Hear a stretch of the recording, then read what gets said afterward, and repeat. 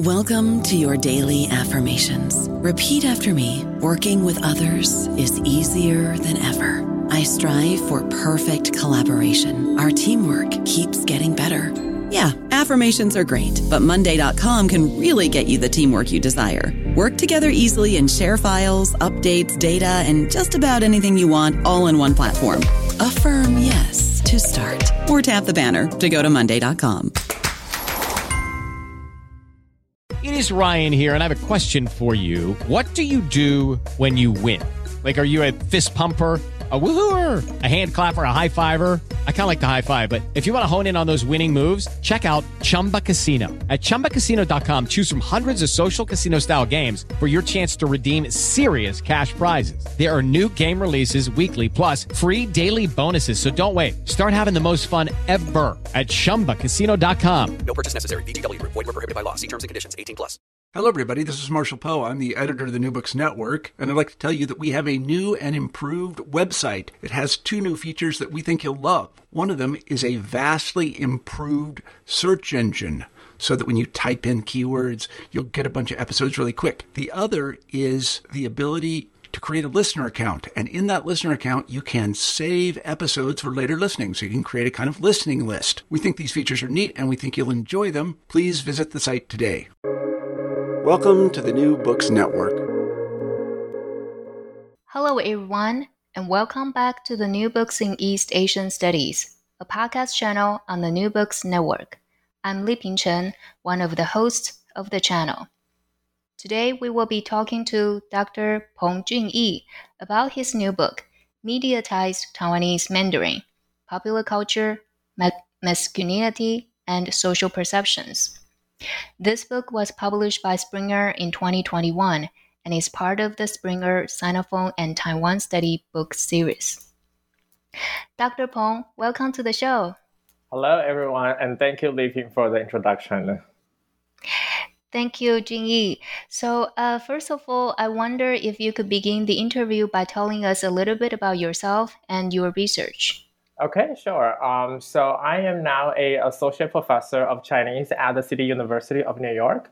I received my PhD in linguistics also from the City University of New York, where I was working on mediatized Taiwanese Mandarin, and then which is how Taiwanese Mandarin is perceived by Chinese mainlanders and what kind of social perceptions that people in China have about our Mandarin, and then how those social perceptions formulated over time.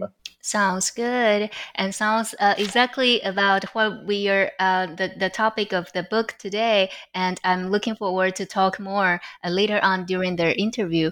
But before we zoom in the book, how do you started this project? Can you share with us some of the behind the scenes story? Yeah, sure, definitely. So the project started actually very, very long time ago. In my senior year in college, I had this opportunity to study abroad in Australia, where for the first time I encountered a lot of Chinese students from mainland China. And then whenever I talked to them, they always told me that you have this like very special accent, right? And then so for someone who grew up in Taiwan, I was never aware that I actually had an accent, because we always take accent for granted, especially if you grew up in a relatively homogeneous environment. You feel like the way that you talk is considered a standard. And then so growing up in Taiwan, I never had this perception or awareness that I actually speak Mandarin with an accent. Until I had this encounter with those Chinese students from China in Australia. And what they constantly taught me was, oh, you have this accent from, like the TV, like the guys on TV. And then so that really made me thinking, so what exactly does that mean to sound like the guy on the TVs, right? And then so they watch a lot of Taiwanese dramas, but they had very, very little face-to-face interaction with real Taiwanese people. And then, but at the time, I didn't have any linguistic trainings. I was only an undergrad student. I knew so little about linguistics. And then, so I was just very curious what they actually meant by I sounded like a guy on TV. And then I had this so-called Gangtaiqiang accent, right? And then so that was where everything started. And then after that, I went into graduate school for linguistics because language has always been my passion ever since I was in college. And then so I decided to go into graduate school to study linguistics to become a professional linguist.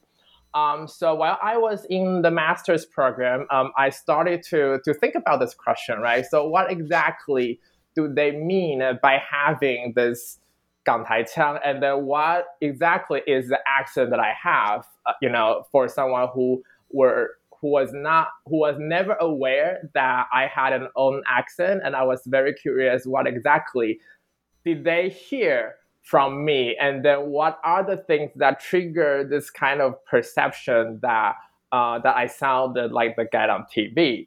And then so in my master's program, I kind of studied the syntactic, the grammatical differences between how we use Mandarin in Taiwan and then how they use Mandarin on the mainland. And then over time, it was developing. The project developed over time, and then it became a bigger and bigger and a bigger project. And then so I carry over this project into my PhD program, and I continue to study this. And then so when I was in the PhD program, I look at it not only from the language perspective, I also look at it from the sociological perspective. I wanted to know how people actually formulate this kind of perception, and then what are the things that actually trigger this kind of sociological perception, and then eventually turn into this kind of 港台腔 or Taiwan 腔 that we constantly talk about. So that was kind of the story where everything started and how that developed into a PhD dissertation and later on this book project. Yeah, thank you, Jingyi, for sharing with us the story from the what you are being considered as the so-called the guy on TV by the Chinese students, and later on developing and also on your graduate studies and your research, and later on now into a book. And I think this is definitely you touch upon this a very important circulation, but also perception of popular culture and also cultural production in cross-strait situation, Taiwan and China as well. So I guess first thing first, now what is 港台腔? And then you mentioned that this is the Hong Kong, Taiwan accent, but I was wondering, can you talk more about what is 港台腔? And if possible, Jingyi, can you demonstrate the accent for our listeners? Okay, sure. So in my book, I really talk a lot about 港台腔 because that is like the main focus of the book. And then so my main argument for the book is that 港台腔 is not actually a real speech pattern. It's really how people perceive Taiwanese Mandarin through mass media. So if a Chinese person watch a lot of Taiwanese TV shows but then they never had the opportunity to encounter or to have this face-to-face interaction with actual Taiwanese people, and then so they would formulate this like perception or stereotypes in their mind that, oh, this is how Taiwanese people talk. And then this is what I refer to as 港台腔, because when I first heard this term, I was very curious because I know that people in Hong Kong talk very differently from people in Taiwan, right? And then so we speak Taiwanese and Hakka and then a lot of other, local Taiwanese languages. And then in Hong Kong, they speak mostly Cantonese. And then so the accent that they have when speaking Mandarin in Hong Kong is so much different from the accent that we have when we speak Mandarin in Taiwan. So when I first heard this term, 港台腔, I was very curious. So what exactly does that mean? Is that the accent from Hong Kong or is that the accent from Taiwan? And then so that is, where I started to think about all this kind of language perception and media stuff. And then so I started to do a little bit of research. I want to find out where exactly does this term 港台腔 come from? And then I talked to a lot of people, a lot of my Chinese friends from mainland China, and then asked them, so like, what exactly do you mean when you say 港台腔? Do you mean the accent from Taiwan or do you mean the accent from Hong Kong? And then later on, I realized in the 70s, when a lot of the TV shows or movies from Hong Kong went into mainland China, those TV shows and movies were actually dubbed in Taiwan.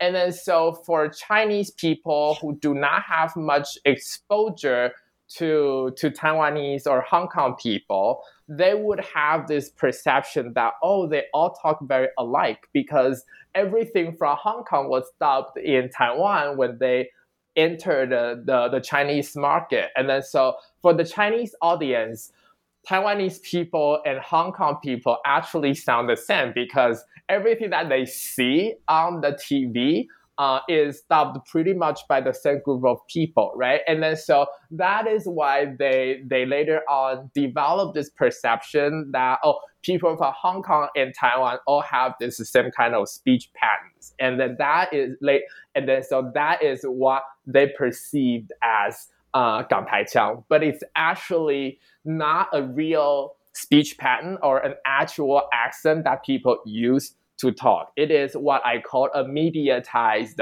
variety of Mandarin. So this is a stereotype or the social perception that Chinese people formulated through the lens of media.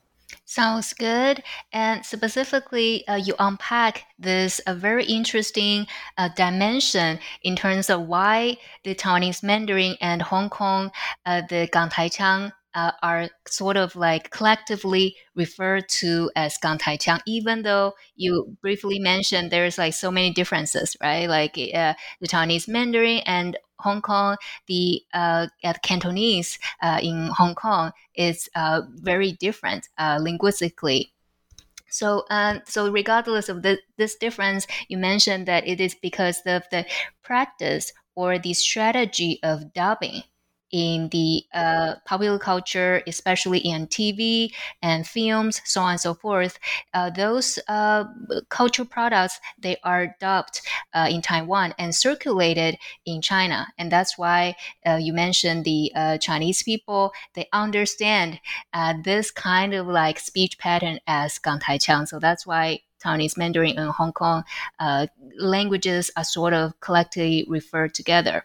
So this is the 港台腔, and so I was wondering that in your book you also mentioned about Taiwan Qiang as well. So you mentioned, we just talked about 港台腔, and in different chapters and different sections you also mentioned Taiwan Qiang.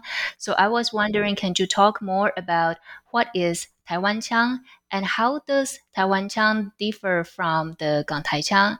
Or is Taiwan Qiang and Taiwanese Mandarin, they are the same or they are different?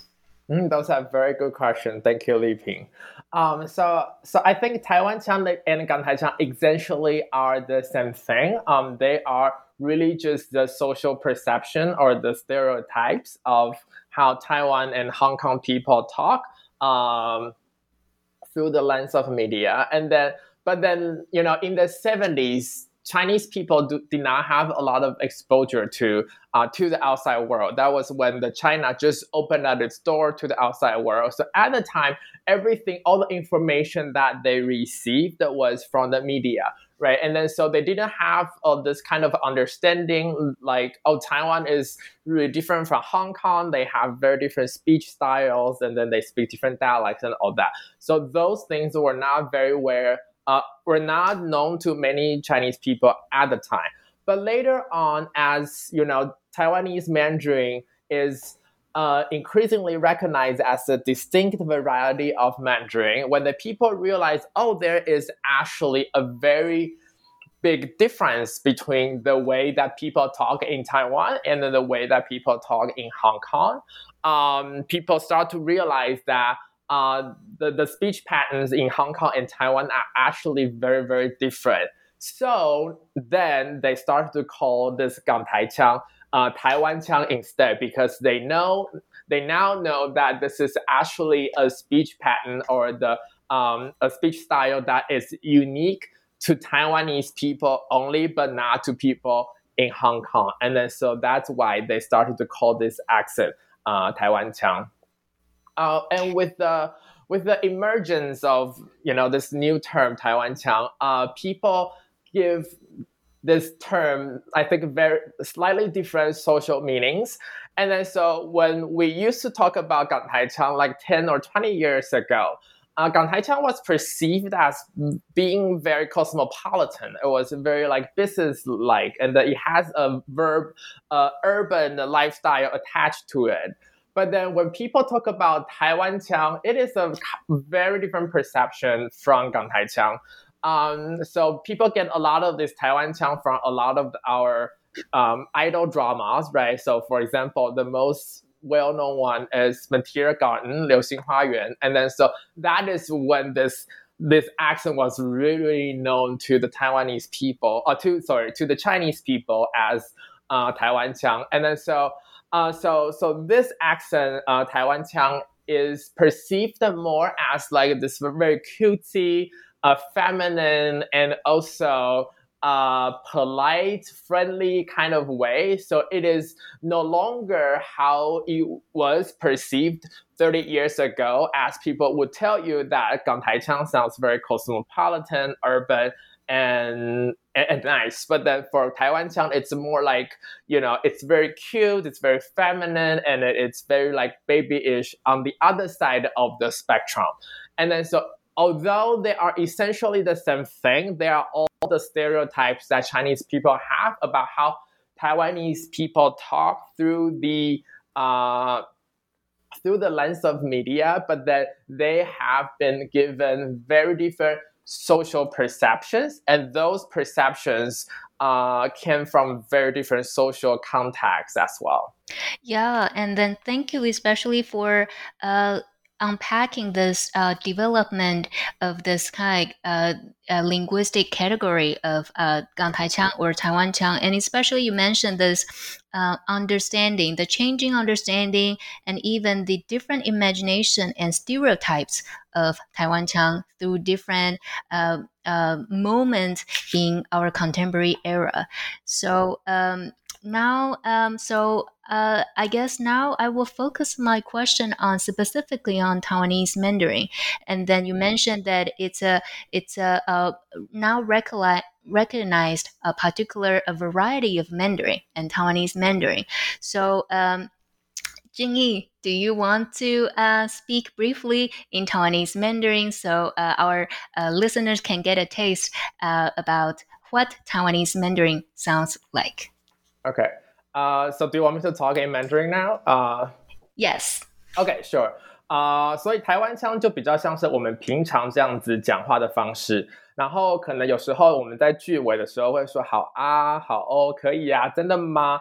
类似像这样子的这些语尾的助词，so a lot of those like sentence final particles that we use in our Mandarin is really, really salient to the Chinese mainlanders. And then whenever you speak like that, they will be like, oh, this is very Taiwanese. And then so that is really the perception of Taiwanese Mandarin. And then also, like I said, Taiwanese Mandarin is so Gangtaiqiang is only represents part of Taiwanese Mandarin, right? Because Taiwanese Mandarin is also a very broad way of speaking, because if you're from Taipei, you're from Kaohsiung, or you're from Taichung, and those different cities have their own regional varieties of Mandarin as well. So what exactly is Taiwanese Mandarin, right? And then so even the term Taiwanese Mandarin cannot really cover all the different ways of talking of people in Taiwan. And then so, but the Taiwanese Mandarin, when linguists talk about Taiwanese Mandarin, we try to focus on the actual features that the majority of Taiwanese people use in their daily life speech. So here are some examples. So like I said previously, the sentence final particles are some of the very salient features of Taiwanese Mandarin. And then what is also common to Taiwanese Mandarin is the drop of sound, right? And then so if you are familiar with Beijing Mandarin, they have a lot of the sound at the end, not just at the end of the phrase or sentence, but also they do the zhi, chi, shi sound very salient, in a very salient way. Whereas in Taiwanese Mandarin, sometimes 老师老师, we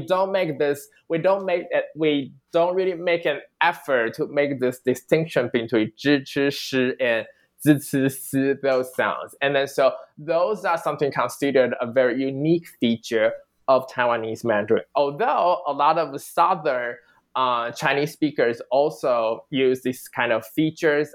They drop the R's as well. But then whenever people hear this drop of sound, they usually associate that with Taiwanese Mandarin.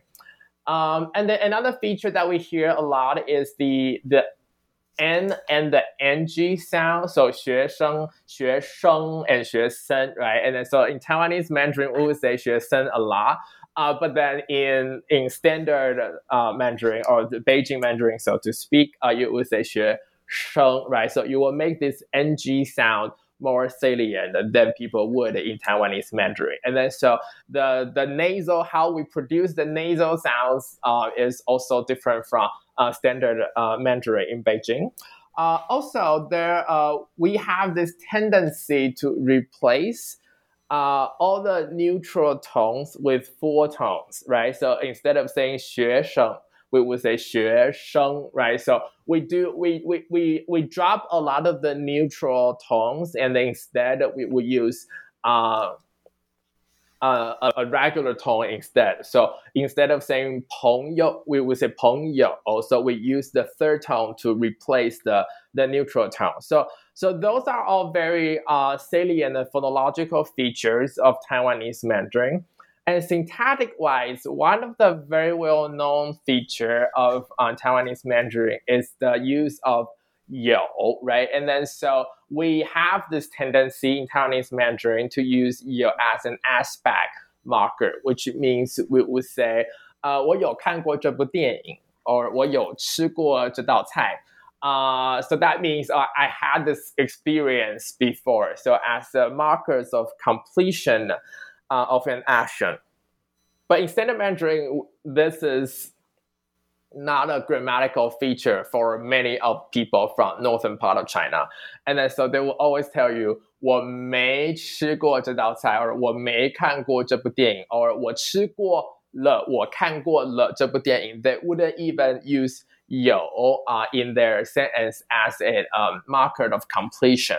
But then that feature is so common in Taiwanese Mandarin and also in a lot of southern varieties of Mandarin because many southern dialects of Chinese, such as Taiwanese, Hakka, Cantonese, they all have this 有 feature in their dialect. And then so when we speak Mandarin, there is this tendency that the feature will transfer into the way that we speak Mandarin. And then so we get a lot of those features actually from Taiwanese and from Hakka because those are the two most spoken local vernaculars here in Taiwan.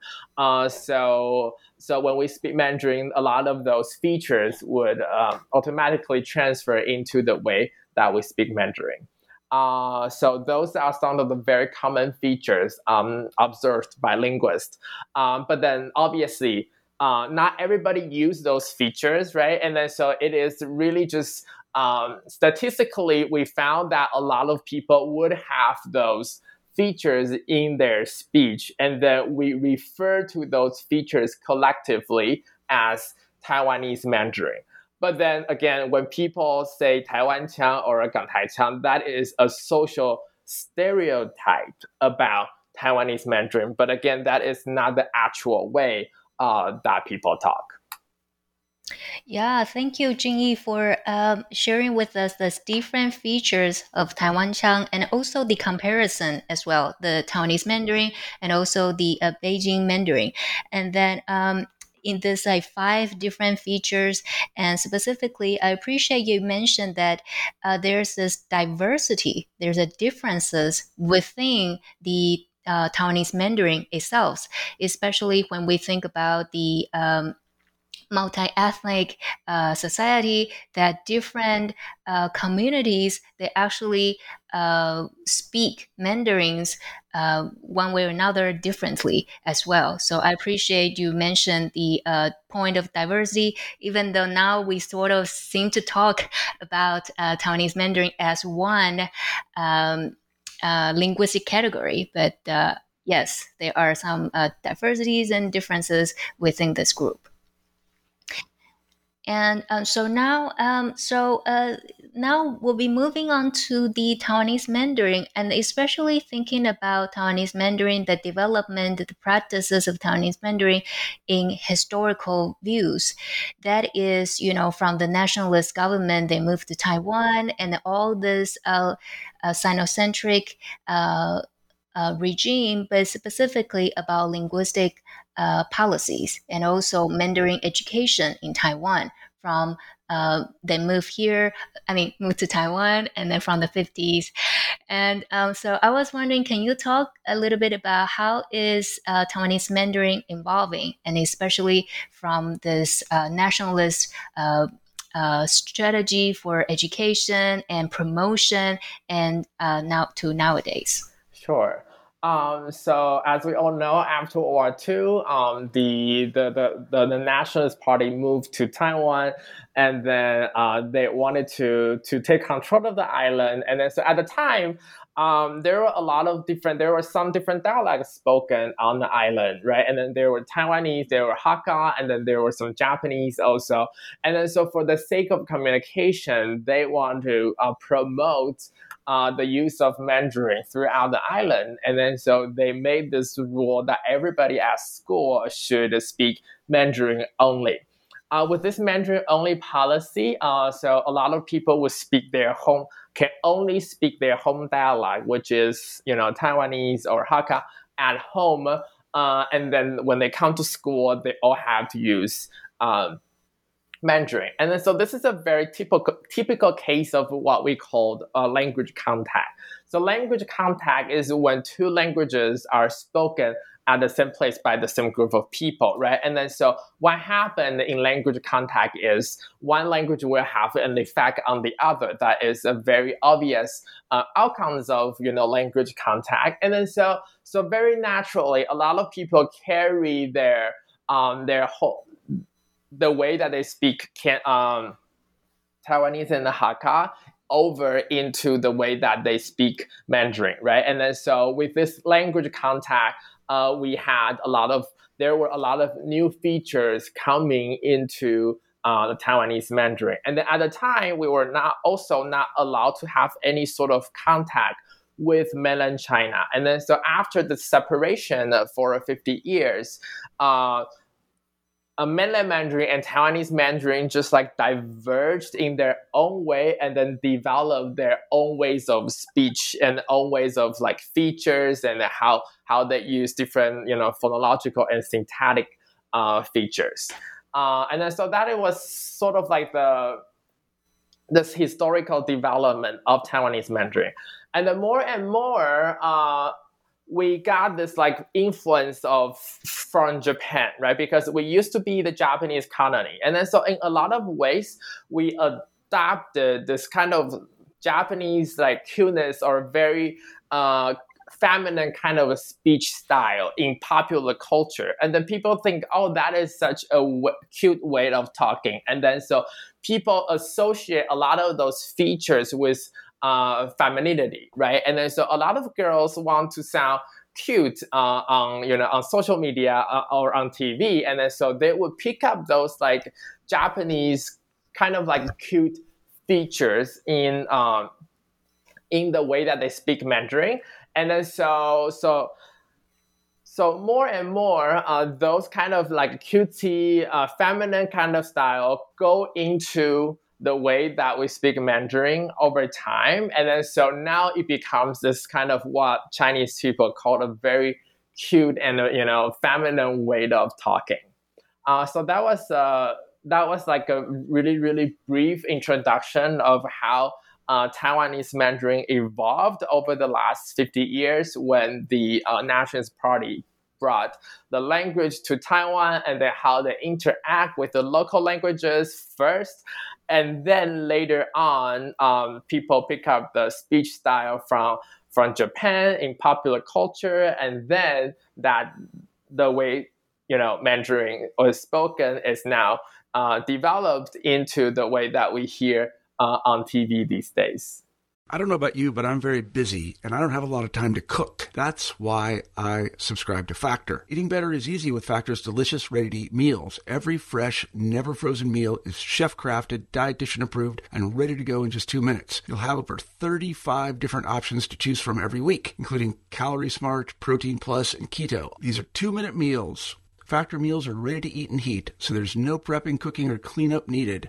They're flexible for your schedule. Get as much or as little as you need by choosing your meals every week. Factor is the perfect solution if you're looking for fast, premium options with no cooking required. Sign up and save. We've done the math, and this is important. Factor is less expensive than takeout, and every meal is dietitian approved to be nutritious and delicious. Head to factormeals.com/NBN50 and use code NBN50 to get 50% off. That's code NBN50 at factormeals.com/NBN50 to get 50% off.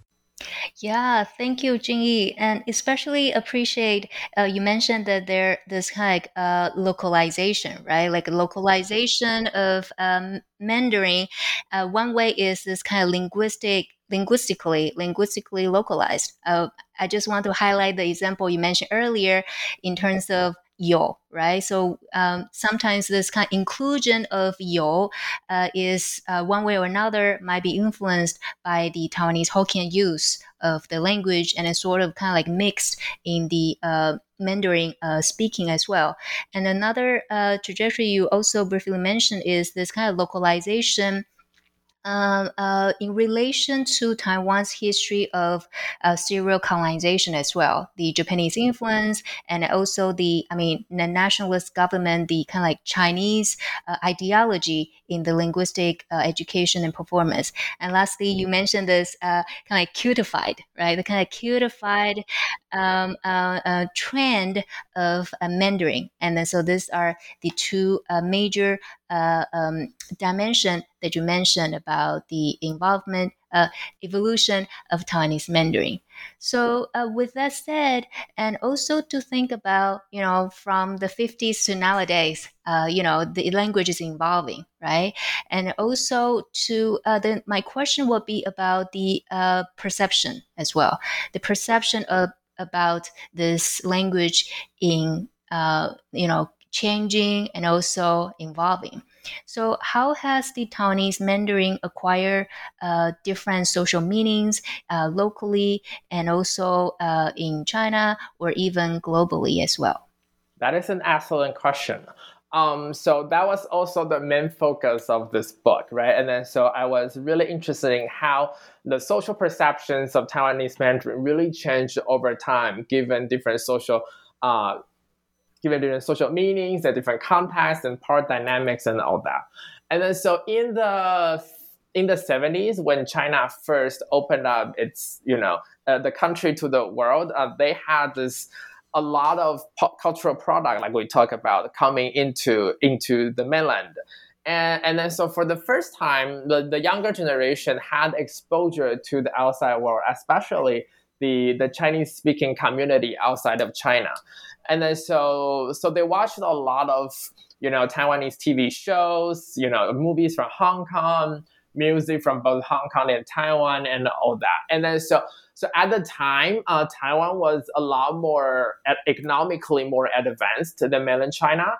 And so people had this perception that, this is how Taiwanese people speak. And this is how, if you live a very urban kind of style, this is how you would talk. And then so through the influence of media, people formulate this kind of perception of Taiwanese Mandarin. And then so in a way, media really builds this connection between linguistic practices and also the language ideologies, right? And then so they connect. So through media or the TV programs that they watched, Chinese people establish this kind of connection between the urban lifestyle and also the way of speech. And so people start to have this like a perception that, oh, if you live in a like urban kind of area, this is the way that you would talk. And then so people assign this what we call social meanings to Taiwanese Mandarin. And then so that was what happened in the 70s. And then so if you ask, so my experience in my research has been that whenever you ask people, in their 50s or 60s, they will always tell you very positive things about Taiwanese Mandarin. They'll be like, oh, this sounds very nice, and it sounds very educated, it sounds very cosmopolitan, and then that really represents a urban lifestyle. And we watch a lot of those, Taiwanese dramas growing up, and then so we really love the accent.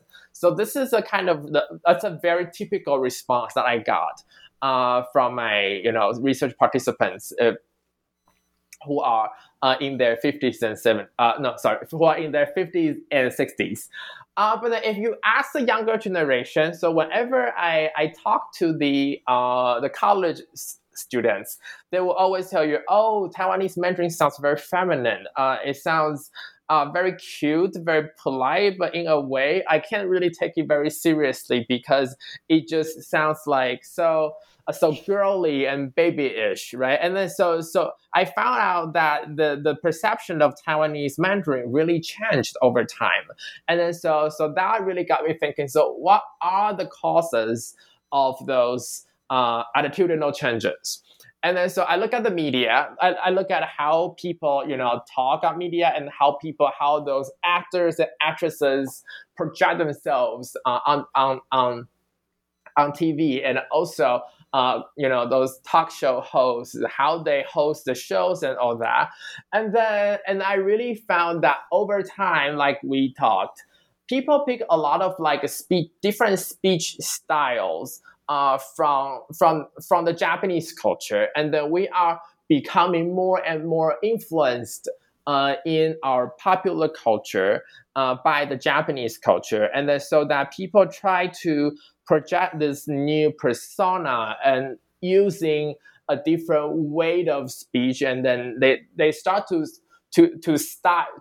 incorporate this sort of like very cute style into their speech. And then so these days, if you watch TV shows, you will really found that the way that people talk is already very different from how people talk, 30 years ago. And then so media definitely plays a very important role in this changing attitude. And then one thing that has also changed a lot over the last 30 years was the power dynamics between China and Taiwan, right? And then so Taiwan is no longer perceived as this very urban or cosmopolitan place by the younger generation in China, because they have all the crazy big cities, all the high rises, all the modern lifestyles now, right? And so when they look at Taiwan, they no longer see Taiwan as this like very urban or cosmopolitan place. Instead, it is perceived more like a very cute little island, or a place where people are very friendly and polite. And then so those perceptions of Taiwanese people or Taiwan in general has also transferred into the way that they perceive the language. And then so over time, with the power dynamics, the changing power dynamics between Taiwan and China, people also changed their perception of the way that Taiwanese people talk. And then so media, power dynamics, and then popular culture, those are some of the very important factors that I found in my own research that substantially influence the social perception of Taiwanese Mandarin by Chinese mainlanders over time. Yeah, thank you, Jingyi, for touch upon these three very important and interesting dimensions. First is generational differences. You mentioned that your participant, they will respond or they perceived Taiwanese Mandarin very differently in their different age group. And then the second dimension, you also mentioned that this this interregional or this inter-Asian network of cultural product circulation. Again, you mentioned this kind of Japanese soft power, right? And then how that is very this popular in Taiwan and also other places in Asia as well. So this kind of circulation, inter-Asian circulation, network of circulation.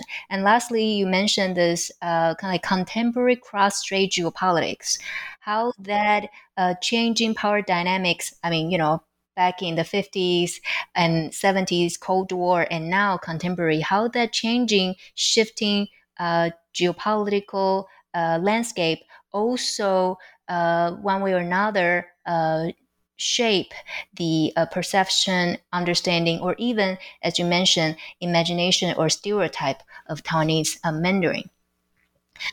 So you mentioned how media shape and also circulate and popularize Gangtaichang in China.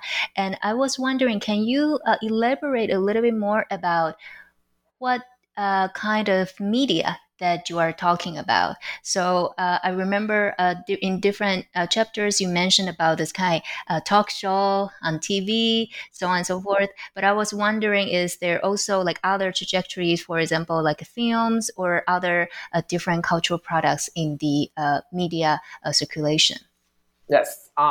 So in my study, I mostly just look at TV shows, but then not just TV shows on TV. So I was interested in any sort of platforms where you can watch those shows, right? And then so the most important thing that we know about media and language is we all, if you watch shows a lot, and then over time there is a possibility that you will pick up those features that you think it's really cool, and that or things that you think very positively.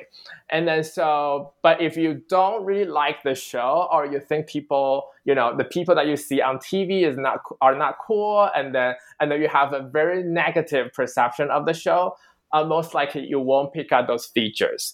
And then so traditionally in sociolinguistics, there is this theory called speech accommodation theory. So the speech accommodation theory says that if you have face-to-face interaction with people, and then over time you will pick up those features from the person or people that you are talking to, and that is what they call speech accommodation. But then when it comes to media, a lot of people are very skeptical about this theory. They would be like, if you watch the TV show, you don't really interact with the people in the TV, right? So you don't really interact with the characters in the show. And then so how would you still pick up features from the TV shows? And then so my main argument was that if you really like the show and that you have a positive attitude towards the show, and that eventually you will still pick up some features here and there from the shows that you watch. But then if you don't really like the show and you think it's very dumb, stupid, and it's not perceived very positively by yourself, and then you will not pick up the features that you watch from TV. So my study has been focusing on TV shows, but it's not just TV shows on TV, but also if you can watch the TV shows from different platforms, such as on the internet or Netflix and a lot of other platforms that you can watch, as long as you can see the characters, that sort of gives you the social context, and then you can hear them talk, and then so that's the media that I was interested in. And then so I look at it. When I did my survey, I asked people how often you watch those shows, but then not necessarily on TV, but also from the internet and from a lot of different platforms. So wherever you have access to those shows, dramas, or whatever, and then I will consider that a media platform that can have a potential impact on people's speech behavior. Yeah, and then especially you mentioned that it's not just about TV, right? Like cable TV, but nowadays, we have the rise of digital media and also the internet as well. And then a lot of different sources here and there in internet. And so the accessibility, right? The accessibility and also the exposure of the Taiwanese Mandarin could be through very different variety of channels in everyday life. So we talk about media, and then we also talk about language ideology previously, and especially about how Taiwanese Mandarin is being perceived by some. You mentioned is desirable. It seems to be this educated or cosmopolitan profile to the speaker. But you also mentioned for some people, it seemed to be quote unquote awkward, or it's more like those undesirable feature in the Mandarin practice. So with this perception from the Chinese people. And I was wondering that because nowadays Taiwanese people actually consumed and watch a lot of TV shows from China. And then, for all the dramas, the talk shows, and also variety shows. So my question for you is that even though this may be outside the scope of this book, but I'm interested to hear your thoughts or maybe some observation that you can share with us that how the recent rise of Chinese cultural production, and especially in Putonghua, how that impact the practice, the speaking of Taiwanese Mandarin. That's a really, really good question, Liping. I feel like there is also definitely like a reverse impact on Taiwanese Mandarin from mainland China, because just like you said, there are so many shows from China that people watch in Taiwan these days, and then so I feel like over time we will pick up. So I think I have already noticed a lot of the phrases or the pronunciations and stuff that has been picked up by Taiwanese people. And then so I feel like over time, there will be more and more features from Beijing Mandarin entering Taiwanese Mandarin. And then so there is definitely this like reverse effect going on in Taiwan, especially on the way that we talk. And then so definitely I have noticed that people pick up words such as what are some of the very common words that we will use that's from China? For example, 靠谱, right? And then so there are a lot of other expressions that I couldn't think of off the top of my head. But then if you pay attention to the daily life speech of Taiwanese people, and then you will definitely notice a lot of the phrases that are actually from China. Through media as well. So definitely that is happening more and more. I think like over time that will be there will be more and more vocabulary or syntactic structures or phonological features going into Taiwanese Mandarin from China. Yeah, I think about one phrase that 视频. So this term has appeared more and more, especially now we have all the digital media and social media platform. So what we call video in Taiwan, and then some people start to use 视频 to refer to video instead of 影片. Yeah. So, but I think this is definitely one great example to think about Taiwanese Mandarin as a living language, right? So it's a living language. People are using it. That's why there's still this kind of different changes and evolving as well, still evolving because it is a living language. And So with this Taiwanese Mandarin and also perception, you mentioned this briefly earlier as well, but I was wondering whether you can talk a little bit more about why or how is Taiwanese Mandarin or the so-called Gangdaiqiang specifically associated with cuteness or with this kind of cutified pattern of speech, or in some contexts associated with 撒娇. So how it seems that all these are sort of kind of like feminine sort of kind of like a profile to the Taiwanese Mandarin speaker. So I was wondering, can you talk about the association or the connection between the two? Sure, definitely.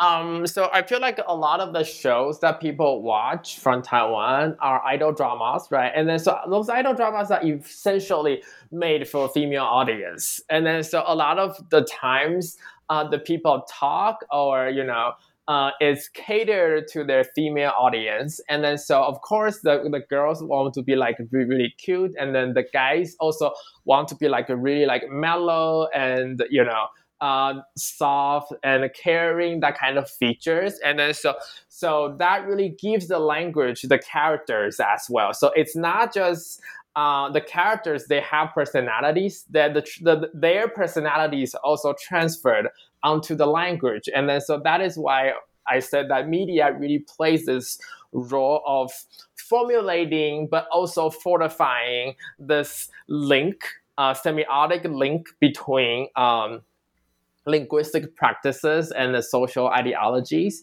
And then so by watching all those TV dramas made for women, and then people over time pick up this kind of concept that, Taiwanese people really talk in a very feminine way.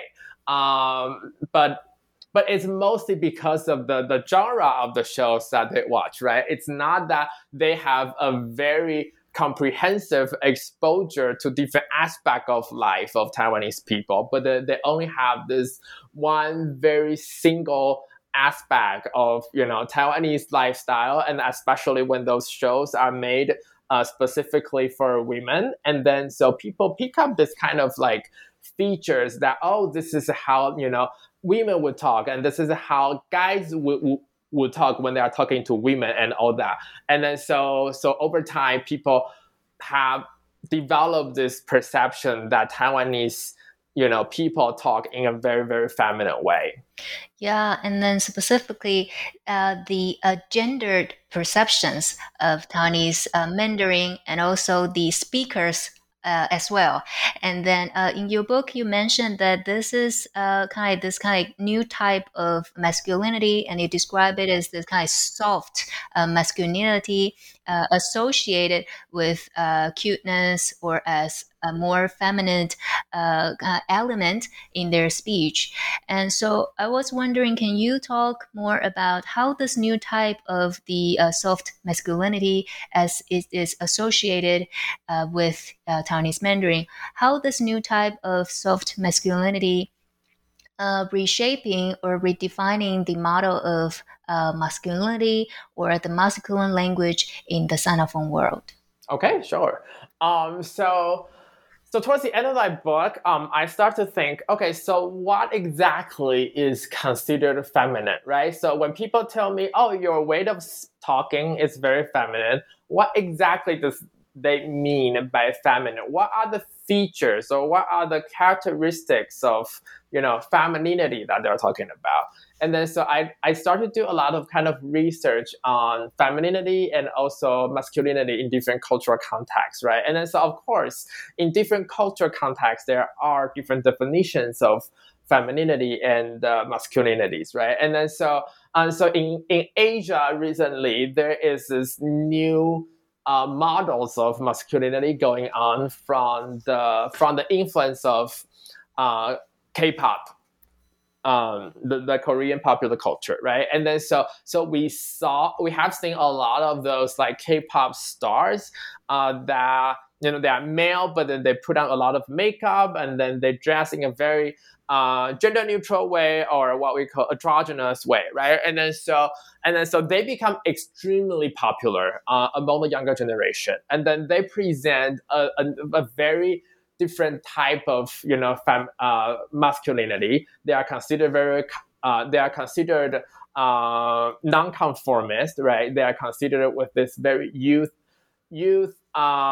independent nonconformist identity, and then so they become very, very well accepted by the younger generation, not by everyone, but then by the younger generation especially.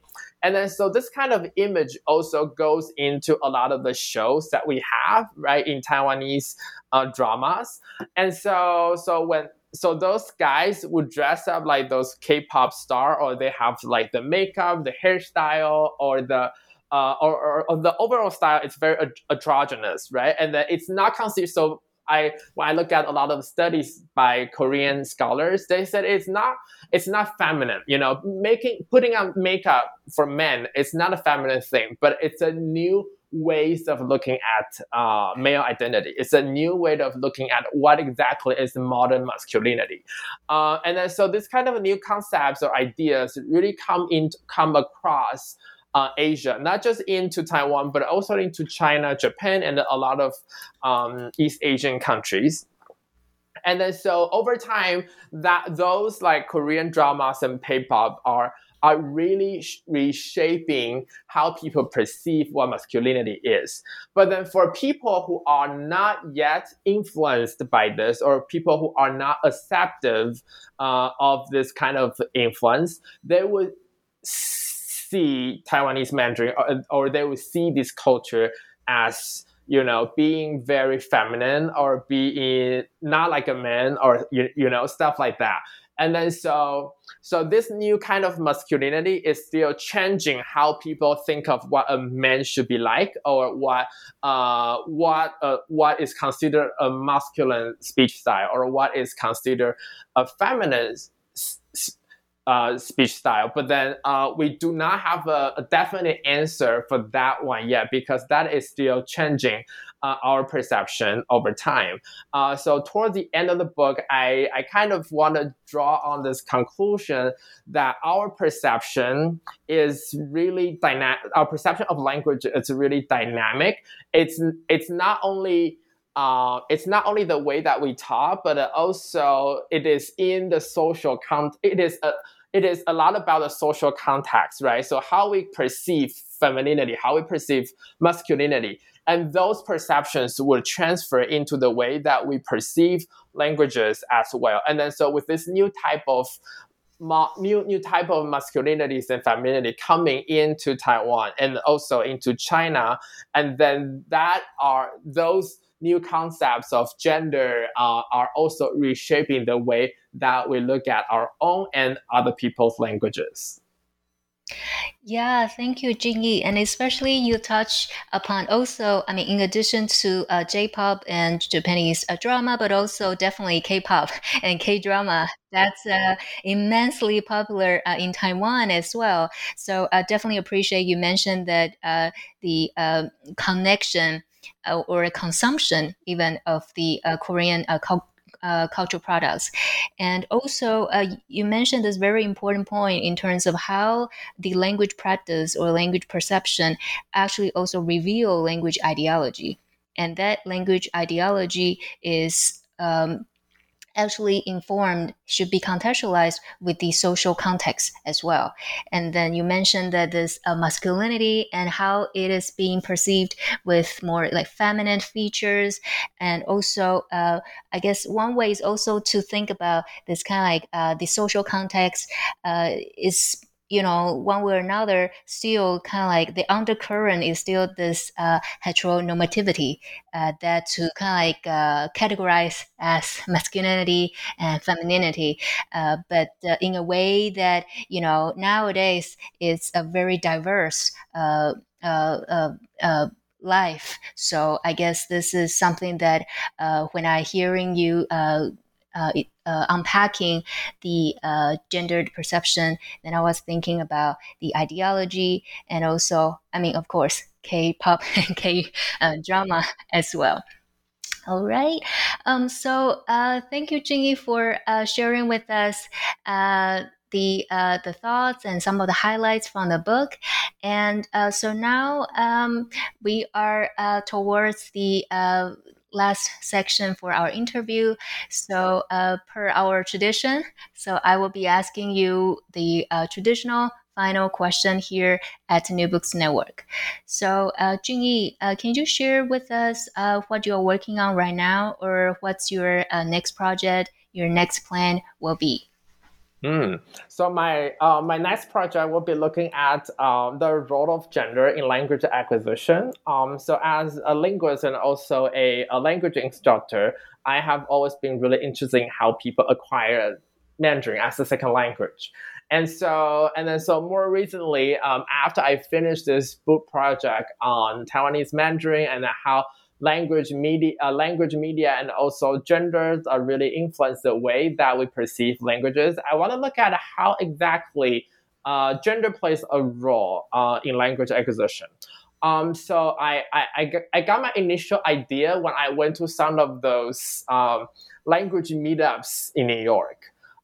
So as you probably know that in New York, there are a lot of different kind of meetups where people gather together for similar interests and stuff like that. And one of the very popular meetups is language meetups, right? And then so sometimes I go to those Mandarin meetups to meet with people and to practice Mandarin with them.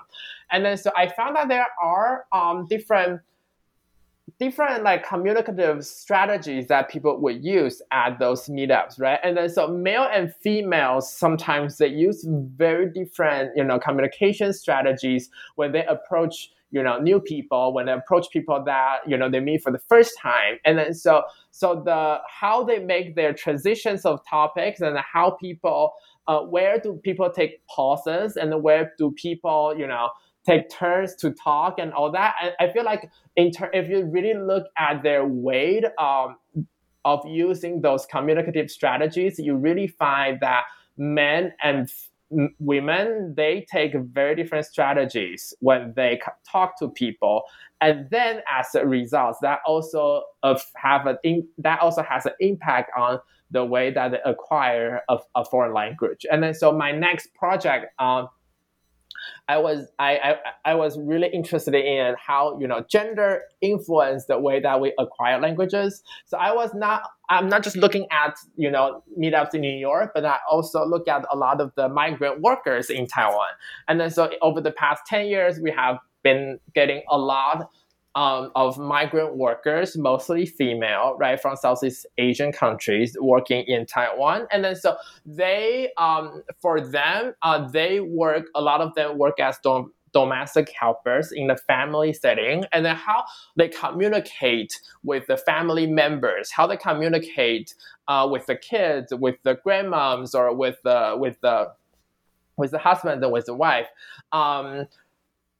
is also very crucial to the study of gender in second language acquisition. And then so as a female worker in a foreign household, what kind of communicative strategy they take in order to communicate with the people that host them? And then with that kind of strategies, how do they acquire Mandarin over time without very little formal instruction? And then so that would be my next step in my research, and it's something that we're really interested to find out more. Yeah, that sounds very interesting. And especially the migrant workers and also the so-called new immigrants in Taiwan. They moved to Taiwan for work or for many different reasons. I guess this is also partly related to what we mentioned earlier in terms of the diversity in Taiwan as well. The community composition, the linguistic practice, but also, for the religious practice, so on and so forth as well. And language is definitely one of the very important feature for this diverse Taiwan. All right, so that sounds good, and looking forward to your maybe next book about this project. Yeah, so Jingyi, I want to thank you for being on the show today. I really enjoyed our conversation. I want to thank you, our audience, for listening to the end. And so this will be the last part of our interview for today, and also for this year, 2021. So, so I hope everyone take a good care and staying safe, and see you next time in 2022. Goodbye. Bye.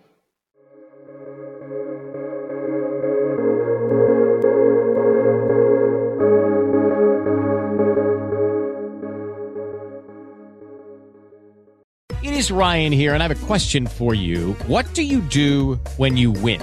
Like, are you a fist pumper, a woohooer, a hand clapper, a high fiver? I kind of like the high five, but if you want to hone in on those winning moves, check out Chumba Casino. At ChumbaCasino.com, choose from hundreds of social casino style games for your chance to redeem serious cash prizes. There are new game releases weekly, plus free daily bonuses. So don't wait. Start having the most fun ever at ChumbaCasino.com. No purchase necessary. VGW Group. Void where prohibited by law. See terms and conditions. 18+.